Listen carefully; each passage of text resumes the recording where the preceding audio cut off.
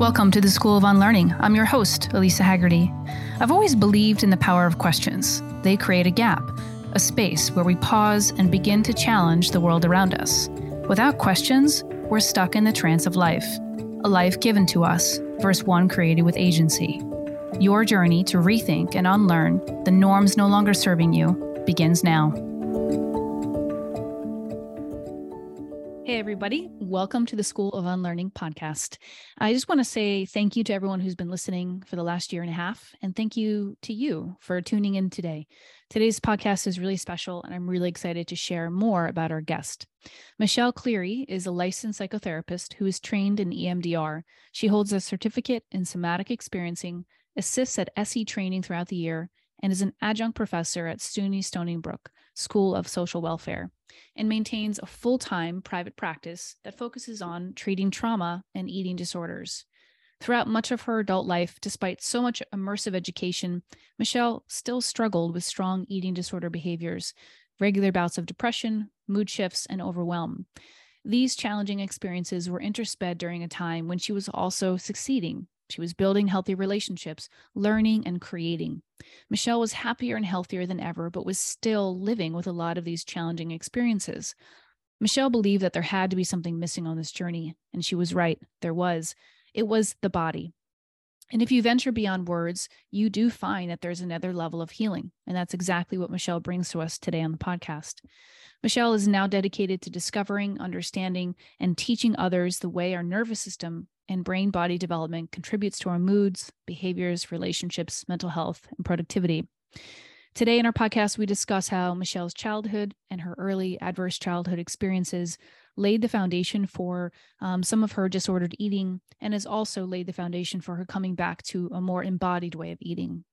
We discuss how we have a culture of departure, that at any given moment we could be somewhere else, usually not here, with our phones, and how this impacts our nervous system and our habits. We also discuss her take on disembodied eating versus disordered eating, which is the clinical term that's used more often. Michelle helps us understand the role that the nervous system plays in disembodied eating and how we can come back to ourselves. Her approach is radical and it's life-changing, and it's helping people embrace a new way of thinking about their body and their habits. It all begins, she says, with a return to the self, the body, a coming home that allows each person to stand firmly in their power. Enjoy this episode, my friends, and please do share it with anyone and everyone who you think would benefit.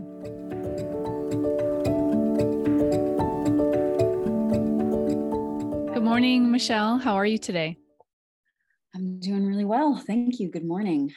Yes. Welcome to the podcast, the School of Unlearning. I know we had one initial conversation about a month ago, and been really curious and impressed about your work within the realm of disordered eating and within women's health, particularly. I've not seen a lot of people approach some of the work that you do in the way that you do. So today's podcast is really important for me, and I believe all of my listeners will really benefit. Before we get into the substance of what you do, finding the shift, I always ask all my podcast guests this, which is, where did you grow up and what was childhood like for you? Because we know that all things begin early, and I'd love to know just a little bit about life for you growing up.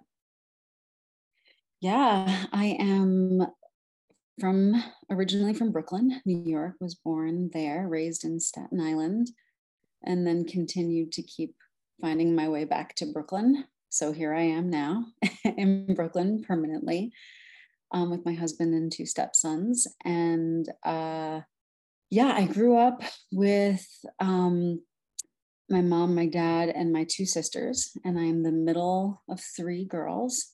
And I feel like, while the three of us are very separate and different in many ways, I think of myself as a part of a whole. And I feel like the three of us create this really unique whole.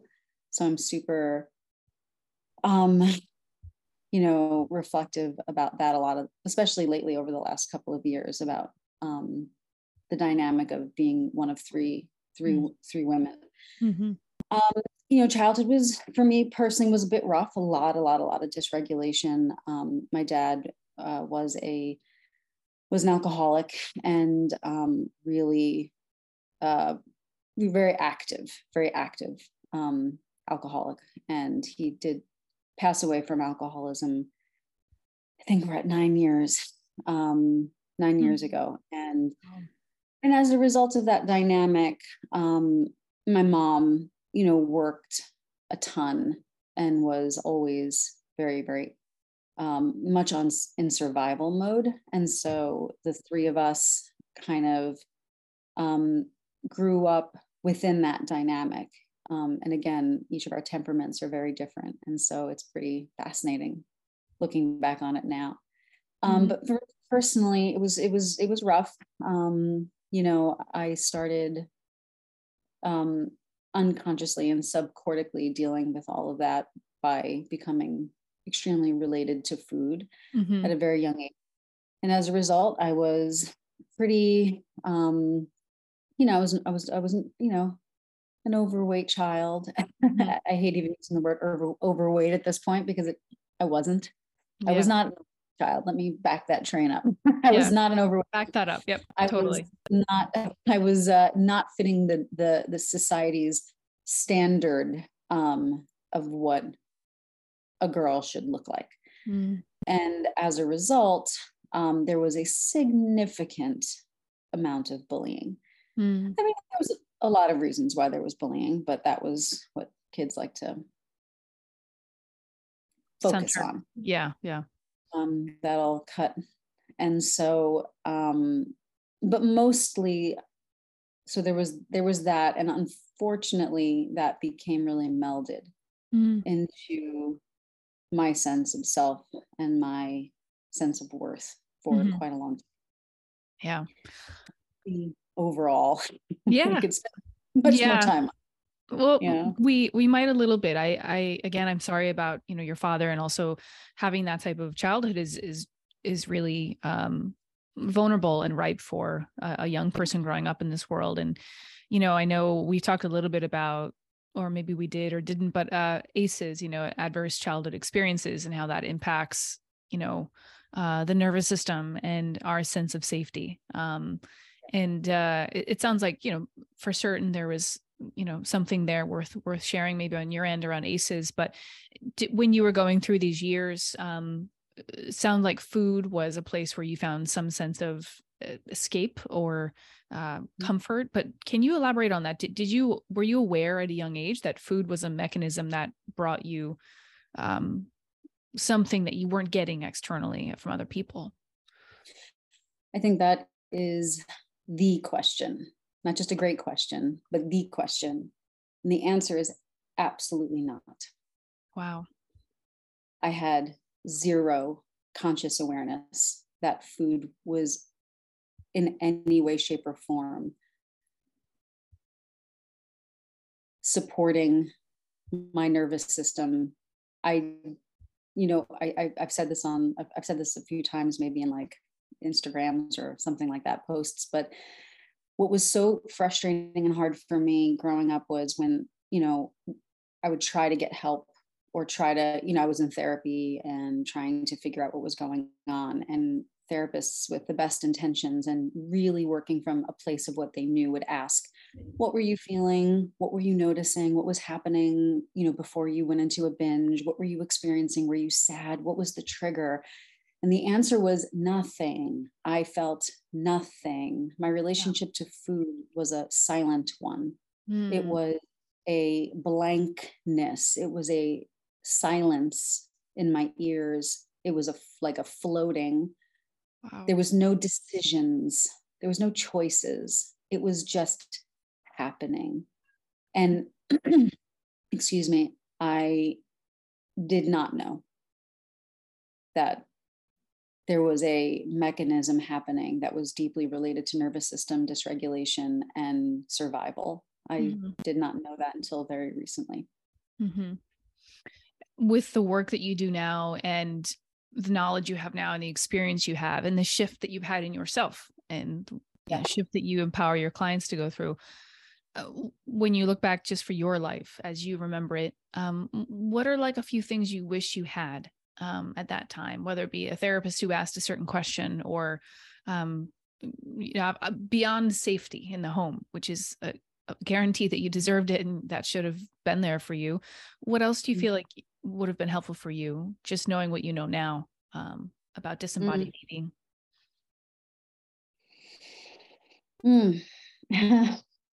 Gosh, so it's interesting because what runs through my mind and what I'm noticing showing up with that question is all that was there that was so good that if I didn't have, I would not be here today. Being one of 3 girls, I think was a powerful positive in the dynamic. With all the dysregulation and chaos and disembodiment of the adults, there was still love. So I always think about the things that were there that helped me not implode completely and not end up where I am now. So that's what popped in my mind when you asked that question, which I find very interesting, of course. But the answer to the question, I think, would be a deeply knowledgeable therapist that had understood, but back then it wasn't really mainstream yet to understand that therapy was not really about talking. And so I think a therapist that had profound training or not, who had found awareness, I should say, of the body. And that's, I think, the first answer. You just said something really interesting, that that therapy is not really about talking. Can you share more about that? Yeah. It's a huge shift. And as someone who was in the field doing traditional talk therapy for a solid 10 years, 12 years, and having been in therapy since I was a child and consistently throughout my life, it was a very, profound experience when I first encountered somatic experiencing, which was the first time my body experienced another human who sat in his body and said very, very little. And not in the very little psychoanalytical way, like I give you nothing of me, and the traditional, like really traditional, like don't look at me, lie on the couch. Not that kind of not talking. The kind of not talking was this use of resonance and use of presence. And this person was able to observe my body and my nervous system dysregulation. And this is not long ago. This is 2015 or 16. And I would sit in these sessions, and to be fair, it's not an important detail, but the point is that I would sit down and I would be directed to stop talking, which is very hard for me, was very hard for me. And it was in those moments when I became aware of my own dysregulation, when I would be quiet. And this person, and actually I've had multiple therapists who have been able to do this. And the lack of insight necessary, like no need for insight in terms of narrative, in terms of content of my story. It was literally the presence of another regulated nervous system and their expertise in staying in their own body that transformed me. I'm happy you had those experiences. I I'm sure a lot of people who are listening who've been through therapy at different forms, hopefully have had an experience like that too, where they got to feel still and regulated with another person who was, not unfazed, but not triggered by whatever was said or shared or not said and shared. I mean, I think that is really the gift of therapy that maybe, of course, I wish I had known too earlier. I just thought it was about talking. I thought it was just about tell all the drama, tell the things, it's not so much. And that's probably, I want to get to that, how that weaves into your work too, and how you practice that. So when did you shift back into your body? And that's a loaded question, I'm sure. And maybe it's a question that's still, is a practice for you, but I'd love to just know what happened for you when you shifted back into your body to become aware of sensations and feelings and, relationship to external things like food or anything. Yeah. It's an ongoing practice. Mm-hmm. Excuse me. Sorry. Definitely dealing with some leftover stuff. Yeah.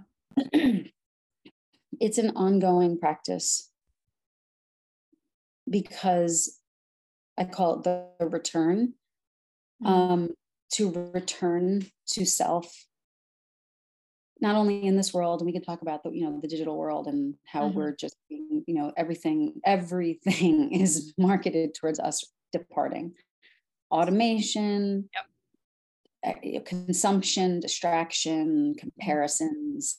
So it is a constant practice. And because my nervous system is so used to departing and is so used to leaving, and going into thinking, and like even as I'm in the process of really getting ready to launch Find the Shift, like I've been very disembodied for days. I'm spending so many hours. I'm not paying attention to any cues with fullness or thirst. Hunger or thirst. Sleep. Nah. Who needs sleep? Yeah. So I'm really not. So, I have to keep reminding myself to return. But I'd say the first time I ever noticed and started to recognize that I wasn't in my body was during my SE training. When we would do the practicum, we would do the practices like in the triads. When you learn something, learn a new modality, you learn it, you lecture, you get the lecture, you have a demo, and then you break up into groups. And my SE assistants, oh gosh, they were hard experiences, but really powerful. Because it was in those like mini therapy sessions with colleagues and peers, I would like recognize it. The only way I could describe it was like this glitchiness, this like mixed with, it was like a glitchy, almost angry, agitated, frustrated, annoyed feeling that would come up. And during these like triad, practices, it kept happening. And then when my colleagues who were learning SE would keep bringing me back to my body and bring me back to my sensations, I kept noticing that the best word, I remember one particular one, I don't remember what level it was. It was, I think, intermediate. My answer was, I feel like a statue. I feel like a statue. I feel like a statue. My body is stone. I feel like a statue. And the assistant, very, supporting the other therapist learning SE, or the other practitioner learning SE, whispered, teaching the other again, practitioner. I don't remember if they were a body worker or a therapist.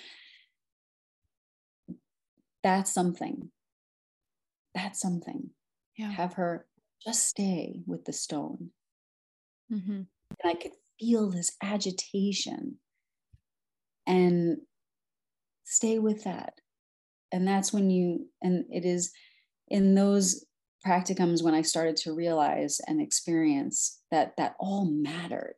It was all relevant information. These like seemingly passing experiences of, oh, I feel like a statue.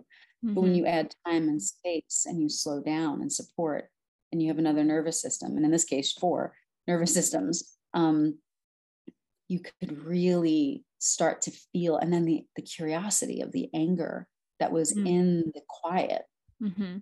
So it's when I started to do that and then I started to do it outside of sessions, and I started to notice it when I was like feeling some interesting sensation, and I was learning how to slow down and pay attention. That's beautiful. And I love that you're starting with this concept of sensation, like sensations are like, right.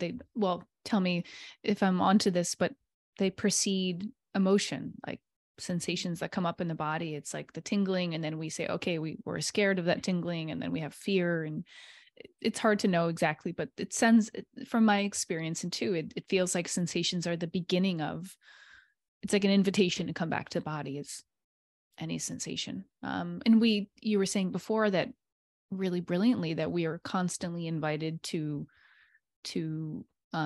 depart from the body, especially through phones and distractions and comparison. I love the way you said that. I don't think anyone said it quite like that. I think it's amazing sometimes with this world, the way that we have access to so many other places and other things in the world that we're ever even here. Like I can't even, if I get 10 minutes a day of stillness and presence in my body, I am thrilled. And that is that's not my goal, but we are a society that has been I'm just going to use the word here, clumsy. I don't know if it's the right word, but I don't think it's by accident.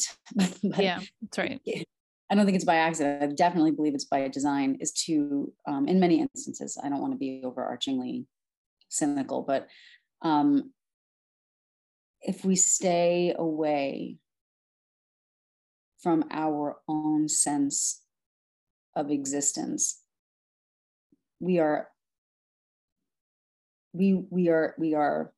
easily manipulated. Then we are 100% easily sold. We are easily bought and sold. Yeah. And a lot of, and this is the premise, and we'll talk about this later, but this is the premise of my thoughts on how the belief is that diet culture and diet industry created or is one of the main causes of eating disorders. And I have some differing thoughts, or I should say, I believe that's an incomplete thought. I don't think it's a complete, but yes, I agree with you 100%. Returning to ourselves has to be a conscious choice in this world. Yeah. I've been saying lately in my work in leadership coaching to a lot of the people who I work with, who range from professional athletes to executives to just over high achieving performers, over performers, kind of sometimes. There's a sense that I'm always sort of, talking to them about our most precious resource is our attention. And at first it's like, no, it's energy, or it's, money, or it's, positivity, or whatever they're defining resource as. And maybe there isn't a definitive answer, but the more and more, speaking to you in this conversation, our most valuable asset, I still believe, is our attention, like where we put it, how can we hold it, how can we regulate it? And I think that it might be the baseline. Sometimes when I say I sit back and I say I've had a good day, it's because I've been in my body. It's because I've been present. I've been able to cope with whatever's been happening. Sometimes that's just a great day for me, and there's nothing else that really has to happen. So for you, and I'm actually just curious too. So you mentioned SE training, which for those listening is somatic experiencing training. Tell me what got you interested in somatic and SE, and then at what point in your work within psychotherapy and human services did you start to say that you wanted to challenge the diet culture. You wanted to challenge disordered eating and move it to disembodied eating. And like, there was a few shifts here. And I know that this is a career that we're unpacking, but I'd love to just know these moments where you said, SE is the thing that's more aligned with my own personal growth and what I believe the world needs. Yeah. Yeah. Right off the bat, the answer to that is that decision was not a mental one. That decision was not a thought or a cognitive exploration of information. That was a truly body-based answer. That was an undeniable experience that I had as I was first exposed to somatic experiencing. Mm-hmm. That was like,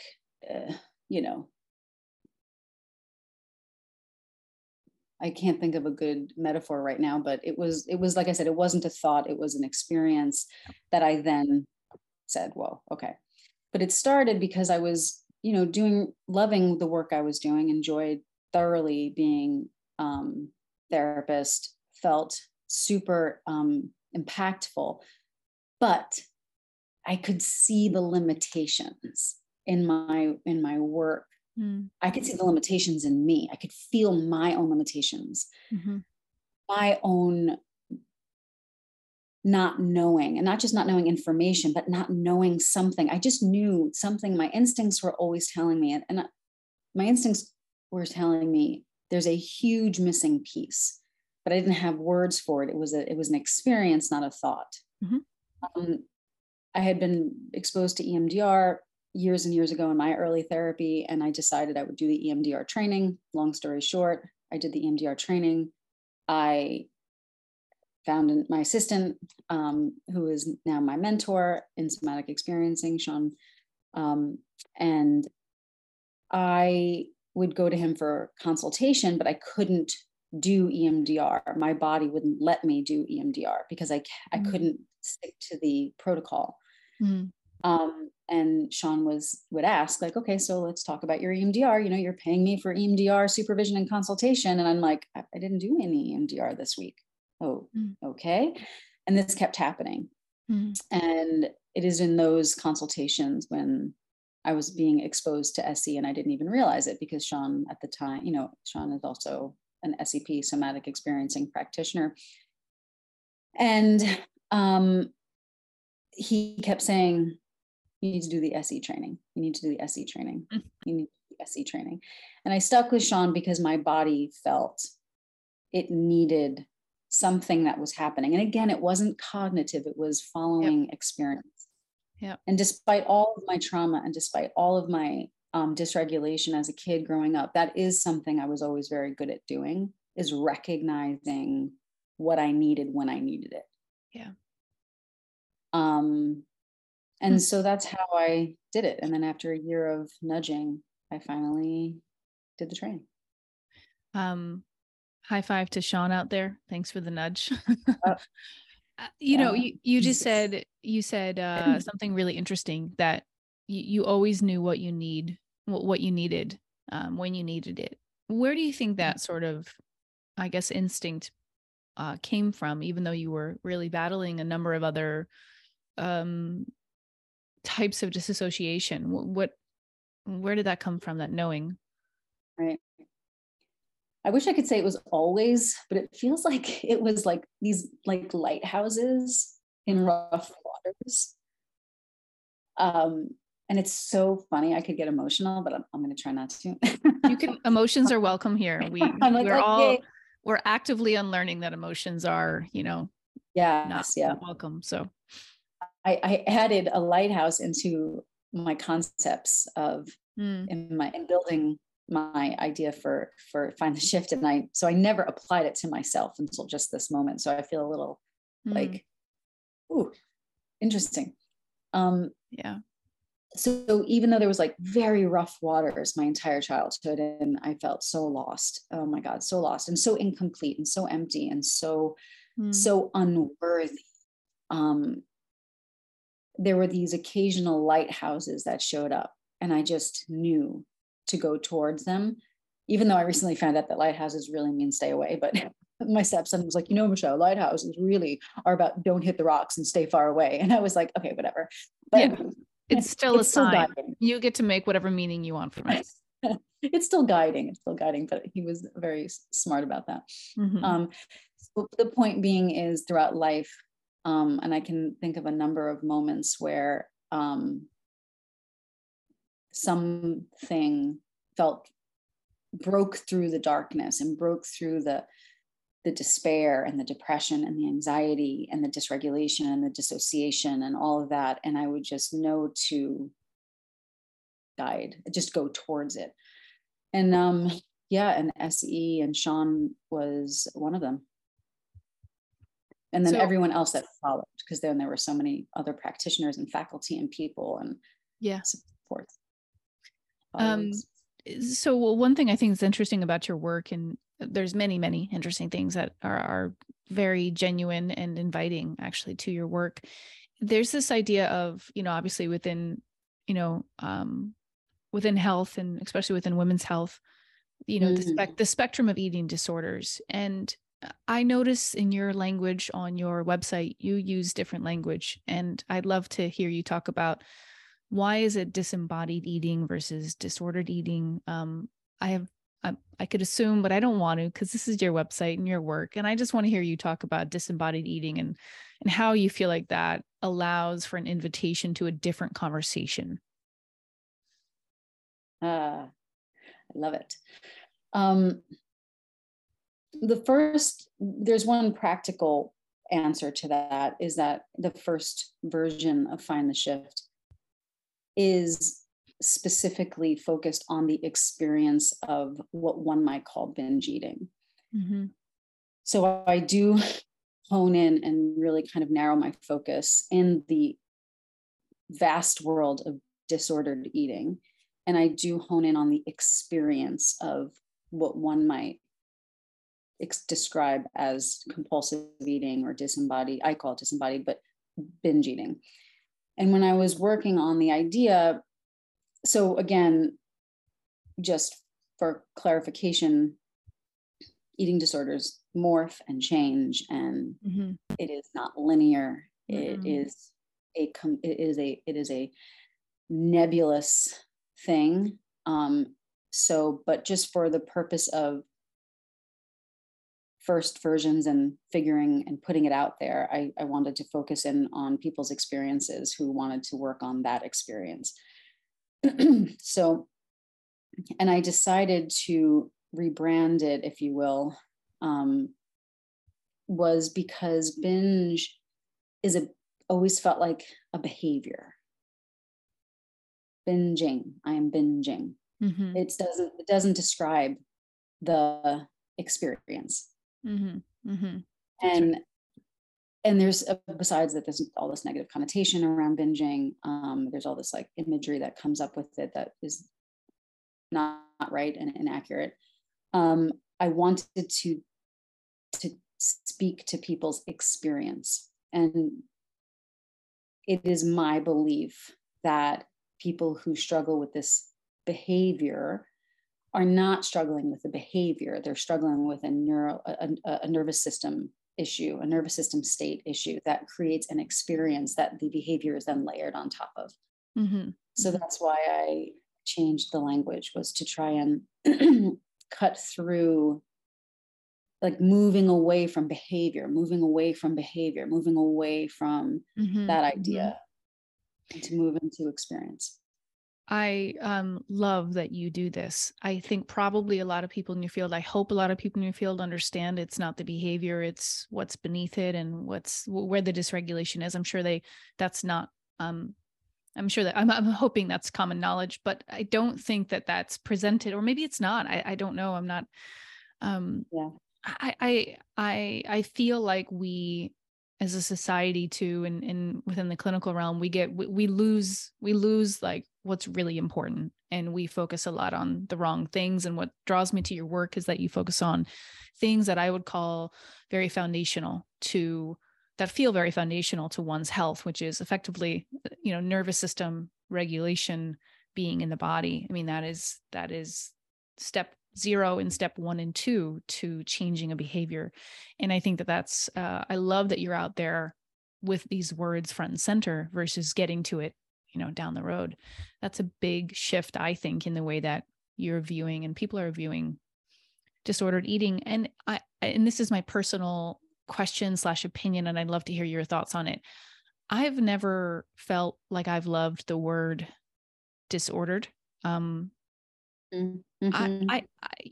from what I know, my past was just being a health coach and working in the medical realm.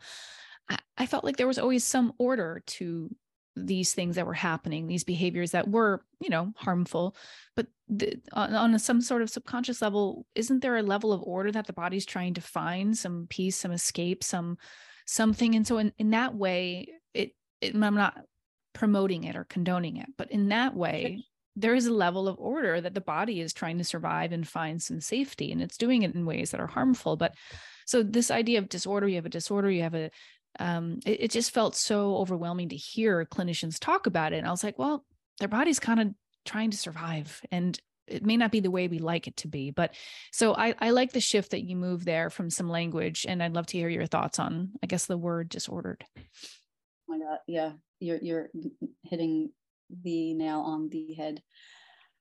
And this was actually recently clarified for me from a faculty member, because I was talking with Maureen about this find the shift idea, just like briefly in an hour consultation. And I was working through the concepts of all the nervous system stuff and the sympathetic and parasympathetic and dorsal vagal and ventral vagal and all that stuff. And what's the mechanisms?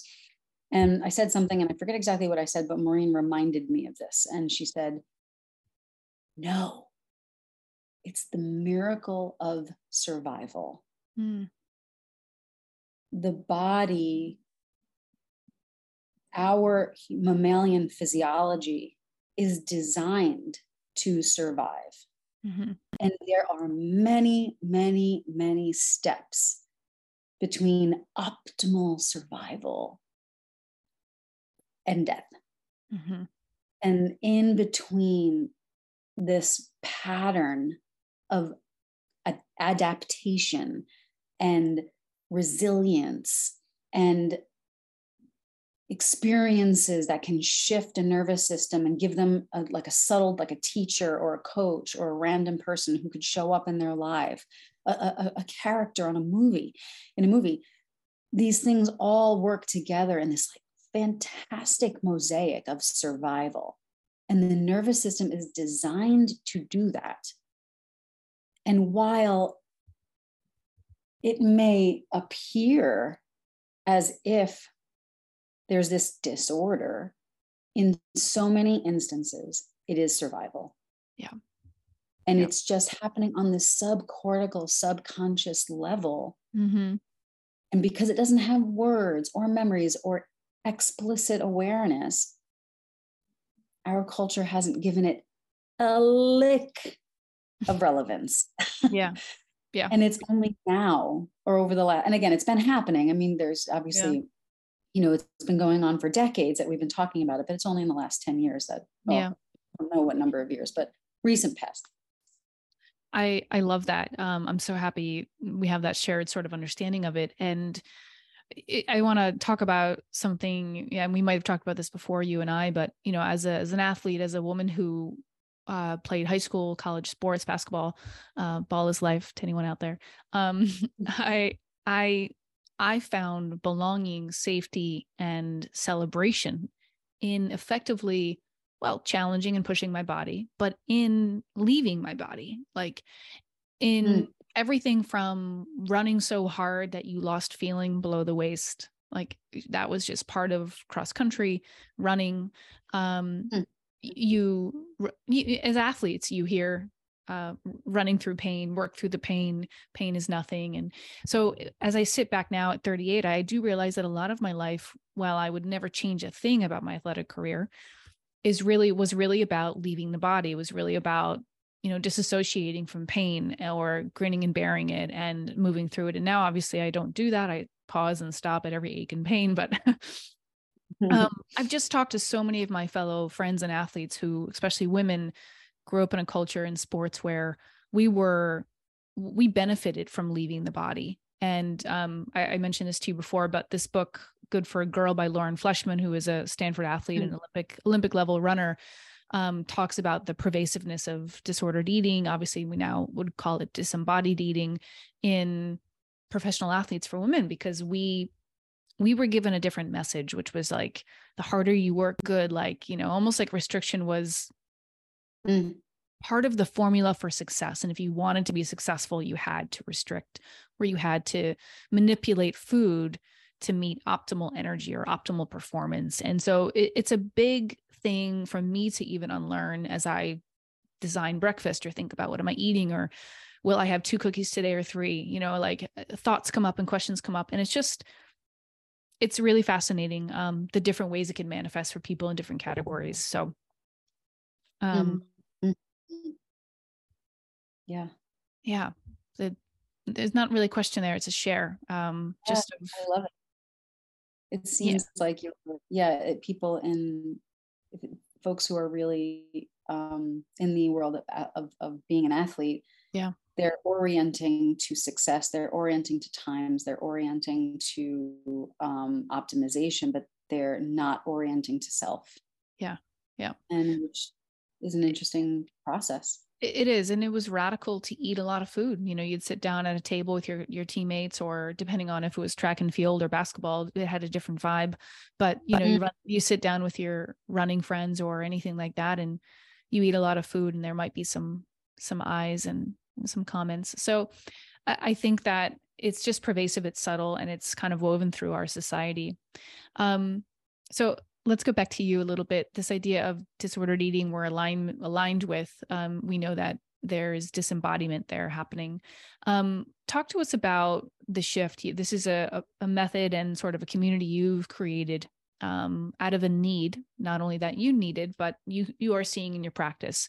So what has made you create the shift, and what kind of makes it a community that really addresses the root cause of what's going on for, your clients? Yeah. So I had a calling 10, 12 years ago. It started to write a book. Originally, my first podcast I was ever on was a while ago. And I had this idea for a book called Peanut Butter. And I talked about it on the podcast, and I never was able to write it because I couldn't get to the solution, if you will. And I don't even want to call it a solution because it's a journey. And I remember getting emails from folks, and they're like, so I looked everywhere for this book. And I'm like, no, I didn't write it because it's not written. Yeah. And it went from a book to a podcast to an idea for an app. And throughout the course of the years, I kept thinking and it wasn't really just for my clients, it was for really anybody. I just wanted it to be out there. But most importantly, what was consistently present in my ideas was that there had to be an element of authenticity and raw, real truth about what it looks like. And so that kept coming into my brain, my mind, my body, and then something would happen and I would think, oh, no, that's not going to work because it's not going to work for me. And so I would be self-testing my own ideas. And despite all of the work I was doing, I was still having these episodes of really pretty intense disembodied eating throughout a lot of time. It's really only I'm always pretty honest most of the time. It's really only in the last 2 years, 3 years where, and even that has a glitchiness to it in my experimenting and my going through my own process. But to answer your question, Find the Shift started coming to me about 10 years ago. And then all of that kept and then all during that time I found SE. I did some really powerful and significant EMDR work with a really great practitioner. Had some pretty deep shifts in awarenesses. One in particular, when I, for the first time, saw and recognized that it was disembodied eating.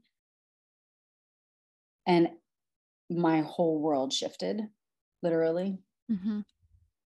I had this profound understanding of what had been happening to me my entire life, that it was not a behavior, and that I was actually in this really interesting mix of freeze and activation, that I was like driving, that there was this underlying drive to eat and not find, there was no finding done. And then, but there was at the same time a departure from all other things, departure from self, departure from any thinking, departure from everything. So to answer, I think I'm being tangential here, but find the shift is a community. And it took so long to get to this because I needed to find the optimal, I needed to work out the optimal way to support nervous systems in shifting. And my friend Jen, who's helping me with this, was the one who told me about Mighty Networks, which is a community, an online community. And I was so resistant. Lisa, I was like, no, I don't build a community. No. Yeah. And after diving into Mighty Networks and their platform, I was like, oh, right. And all the pieces started to come together. Is like the app an app alone won't work because you're by yourself with your phone. And when you're in a dissociated place, you are not going to use it. It's not going to work because when you are in a disembodied place, everything you think you want, you do not have access to anymore. It is gone. So it's hard enough to do it. So I housed it within a community of people, ideally. And again, it has not launched yet. So see how it goes. Yeah. This is the first time, this is it. Yeah. It's never been done before with this kind of language, this kind of perspective in this way, to my understanding, to my knowledge. And so, but the idea is to take education, put it into a community where there's opportunity for co-regulation and attunement and support. And then take in the other aspect of this, which is application. So not just step 1, step 2, step 3, and step 4. And go ahead and do that. If you can't do that, well, you must have done something wrong. Yeah. Yeah. So none of that. It's like, I'm going to show you, I have videos of me in a binge, like in it. Like I want, so the application part of it is it's because it's a lot. It's not easy. I'm not going to sit back and be like, oh, this is going to help every single person and it's going to be perfect. I don't know. What I can tell you is it's as real and authentic as it gets. So then there's application to show folks what it looks like. And then the last part of it is ownership. And that's that lighthouse concept, which is ultimately in the end, no, you can't put the belief in your success is not in me. The belief in your success is in you because it's your nervous system and it's your process. Yeah. One of the that's first, what yeah. is. One of the things you say, is your first principle is that, and we've talked about this, disembodied eating is a nervous system issue, not a behavioral one. So in your course, the shift, or your community, do you teach people nervous system regulation techniques? And obviously they have each other, which is great. But how do you plan on kind of getting people into their bodies and teaching them about the nervous system, which is its own course, right? It's its own understanding. Oh, yeah. Yeah. It is an 11-step incremental process. And it is a self-guided process. So there's all this education in the beginning. And then there's this, if you will, an online course kind of thing. I don't think I've really ever done an online course. So I have anything to compare it to. But it's an 11-step incremental process, starting with have you seen Karate Kid, wax on, wax off, right? And paint and sand the floor. Yeah. So it's basically incrementally teaching people we're not in the first bunch of steps. We're not really talking, we're not really addressing any disembodied eating at all. It's really about bringing people into an awareness of self in this really slow process. And again, it's not a slow process. It's a process in whichever way their bodies feel like they need to go through it. I will be encouraging folks to go slow and take their time. And they can also go back and do it as many times as they need. And then when you get to a place where we start talking about relationship to food, you have these indicators, these variables that you're tracking on a scale of 1 to 10, a SUDS level, because this is not binary. Yeah. Yeah. It's a shifting of nervous system. And then ultimately that in and of itself is really powerful work, because you're increasing your interoception through that process. And then I offer, in like the step 8, is when you get access to this library of tools, of nervous system shifting tools, body-based. Go ahead. You said something that I think that audience might want you to expand upon. So you said in interoception. Oh, sorry. Yes. Yeah. Yes. Tell us about that. Yeah. So interoception is information that is being sent all of the time from your body, from your viscera, from your insides, and from your sensory nervous system. Mm-hmm. So also outside of the body. And all of that information is being sent and being metabolized and sorted through in the brain. And we actually have access to, on an explicit, it's all implicit being below conscious awareness and explicit being in conscious awareness.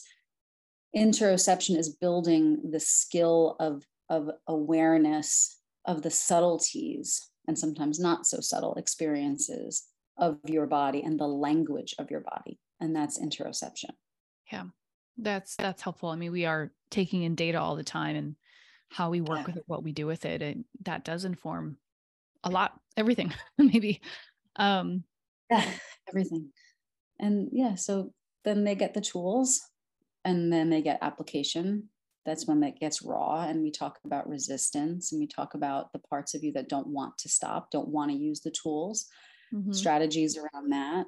And then at the end, I give them access to a really specific tool that I designed that offers structure. Yeah. Offers something for people to do.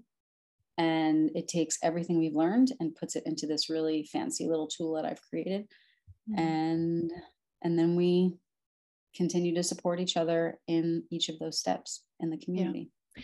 And I love how you said that. And we've talked about this too, but like the healthiest thing for a nervous system is a regulated nervous system. And the worst thing for a nervous system is a dysregulated nervous system. So it is my firm belief that things like this, that I think they need community in order to exist and to flourish and to sustain. And obviously a regulated community, which I know you lead the way with, but this isn't an individual pursuit as much as it's personal. It's, you think about this idea of unlearning. When we were growing up, we got all kinds of signals from the world, from people, comments, media, comparisons, what it means to be a woman and have a body. We all have to actively unlearn our relationship to what we were told our bodies should be. And it sounds like your course is going to be beginning that conversation of helping people challenge and question the assumptions they have about their body and their relationship to it. Yeah. It's about unlearning the belief and the knowledge and the concept that if I just do these things and I change and shift and address this behavior, if it'll go away. And if it doesn't, I did it wrong. And that's the big unlearning, is that it doesn't work that way. Those behaviors are what we team up with. Those behaviors that you hate because of the fact that you feel out of control, and being in control is idealized. It might make you have a different size that you don't want. And that's not okay. So all of that's in there too, but it's about taking those big bad behaviors and using them as support. Mm-hmm. Oh, I can feel myself. I can feel myself. I can feel myself. It's happening. Yeah. That means your body is doing something. And that's the signal for us to return. Yeah. That's also radical. Meaning not a lot of people talk like that. Not a lot of people invite you to sit with, let's say, the behavior or the thing that you're trying to shun or get rid of or have shame about. That, obviously your background, you will bring that. That's a somatic experience. It's a healing experience. I thought about this a little bit as we were talking, back when I was working for a medical company, we would talk to our patients and ask them to realize that symptoms were just their body's way of communicating, that there was a rash on your skin. It wasn't actually there was complication, but it was actually your body saying, hey, help. Hey, listen to me, there's some data here and let's have a conversation. And I think that's a radical way of thinking in medicine still today. And I think that what you're doing here is challenging the way that we communicate with the world and ourselves in a way that is, it's so funny. To me, it's so common sense. It makes so much sense, but I just know that this is still really radical and new for people to make friends with,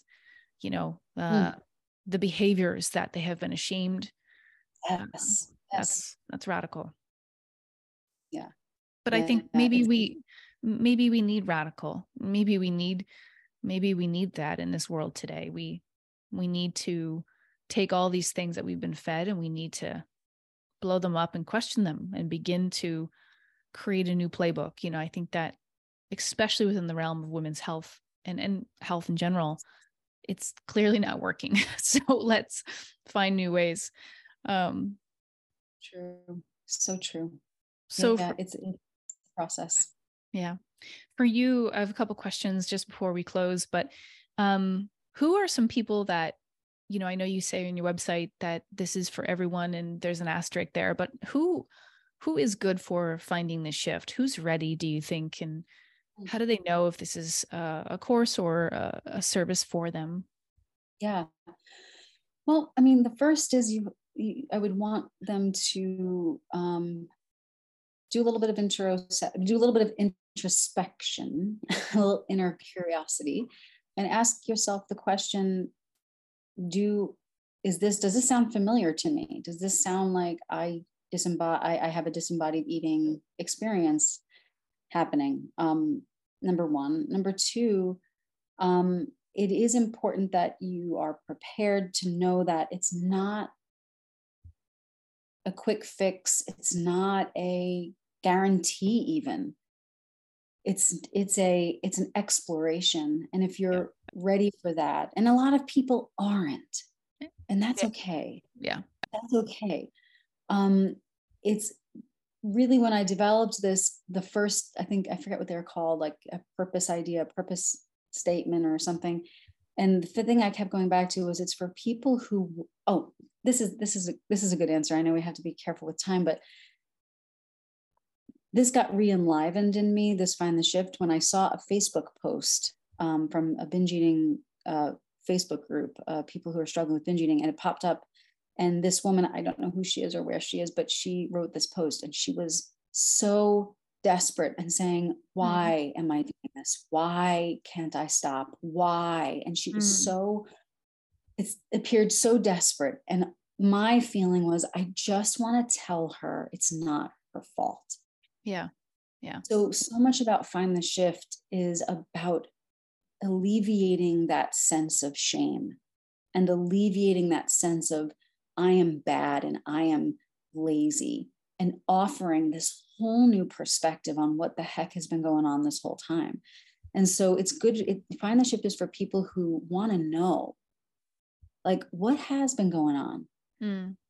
For people who are curious about doing something that feels really radical, like you said, is instead of holding this shame, and again, shame is not a choice all the time, but working towards releasing the shame of being like, if I can befriend this feeling.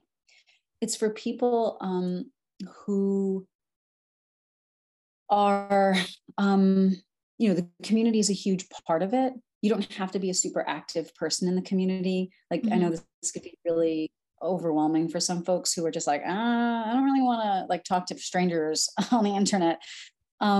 You don't have to be the most active sharer, but you'll see it. So it'll be for people who are both really wanting activity in an online community and people who want to be the observers on the sidelines. And that's cool too. Yeah. Yeah, it is. 2 questions before we close. What are you currently in your life unlearning, really unpacking? What is one thing that you're really unlearning for yourself?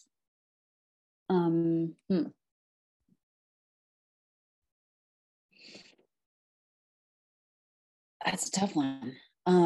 Because I feel like I'm constantly unlearning and learning. Yeah. The first is, I'm still really working on my journey too of unlearning value to size, my body size. Still actively working on that.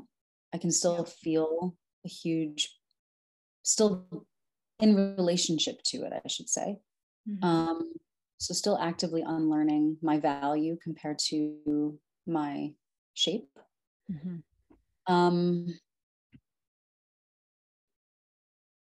And I think just actively unlearning my own patterns of there you go. It's funny that it was hard for me to remember, but I'm actively trying to unlearn doing everything alone.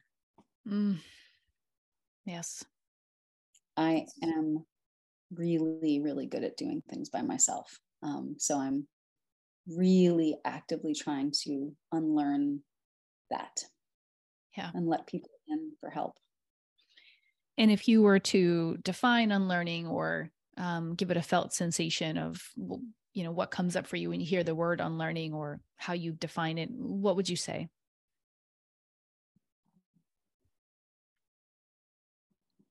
It's like,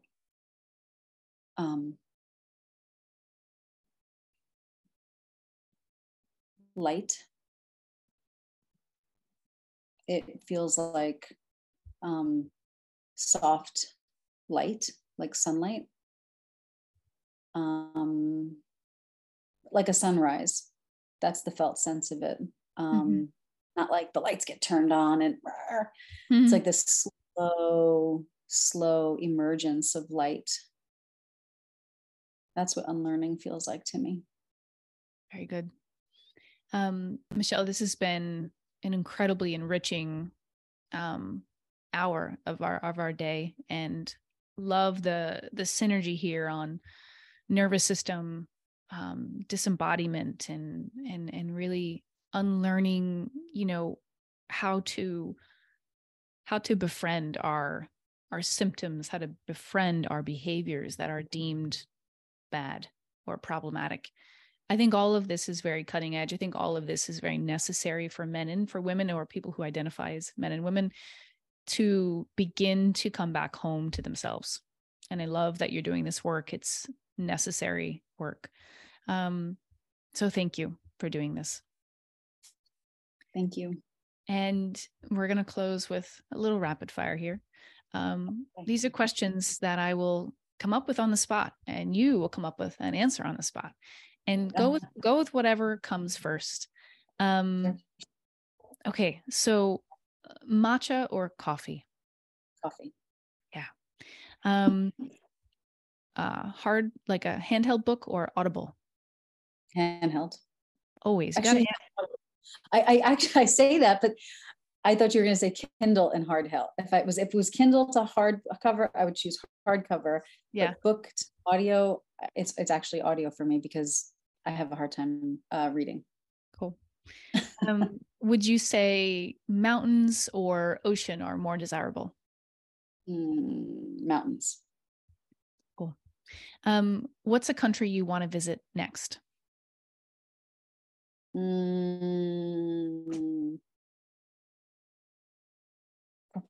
Portugal. Nice. What's a book that you're reading or you want to read soon? Oh, I have 700 started. I'd like to complete one of them. That would be great. Yeah. I would say, oh my gosh. I want to read a fiction and be able to do that. But I'm too busy reading other things. I have to finish Trauma and Memory by Peter Levine. Oh, that's a great one. Mm-hmm. What's your favorite, if there is a favorite, sort of practice to get regulated? What's the thing you do that's like no brainer every time it helps you? I have my tool of choice is the words you exist, and I close my ears and I take 3 deep breaths listening to my ears, with my ears closed. And then I say the words, you exist, you exist, you exist, you exist. But I say it probably like sometimes 80 to 100 times until I can feel myself return. That's my tool of choice and principle number 4 of friendship. Wonderful. That's a beautiful place for us to close. You do exist. I'm so happy you exist and that you've done this work, because it's, again, like I said, necessary. And I think it's going to create a huge ripple effect in the community. And I look forward to supporting you and seeing what you do next. Thank you so much. Hey friends, thanks for listening to the School of Unlearning podcast. You can follow us on Spotify and iTunes. Be sure to check out the show notes, complete with links and insight you won't want to miss. If you enjoyed this episode, take 1 minute to rate, review, and share this podcast, because our learning and unlearning never ends, and we don't have to do it alone.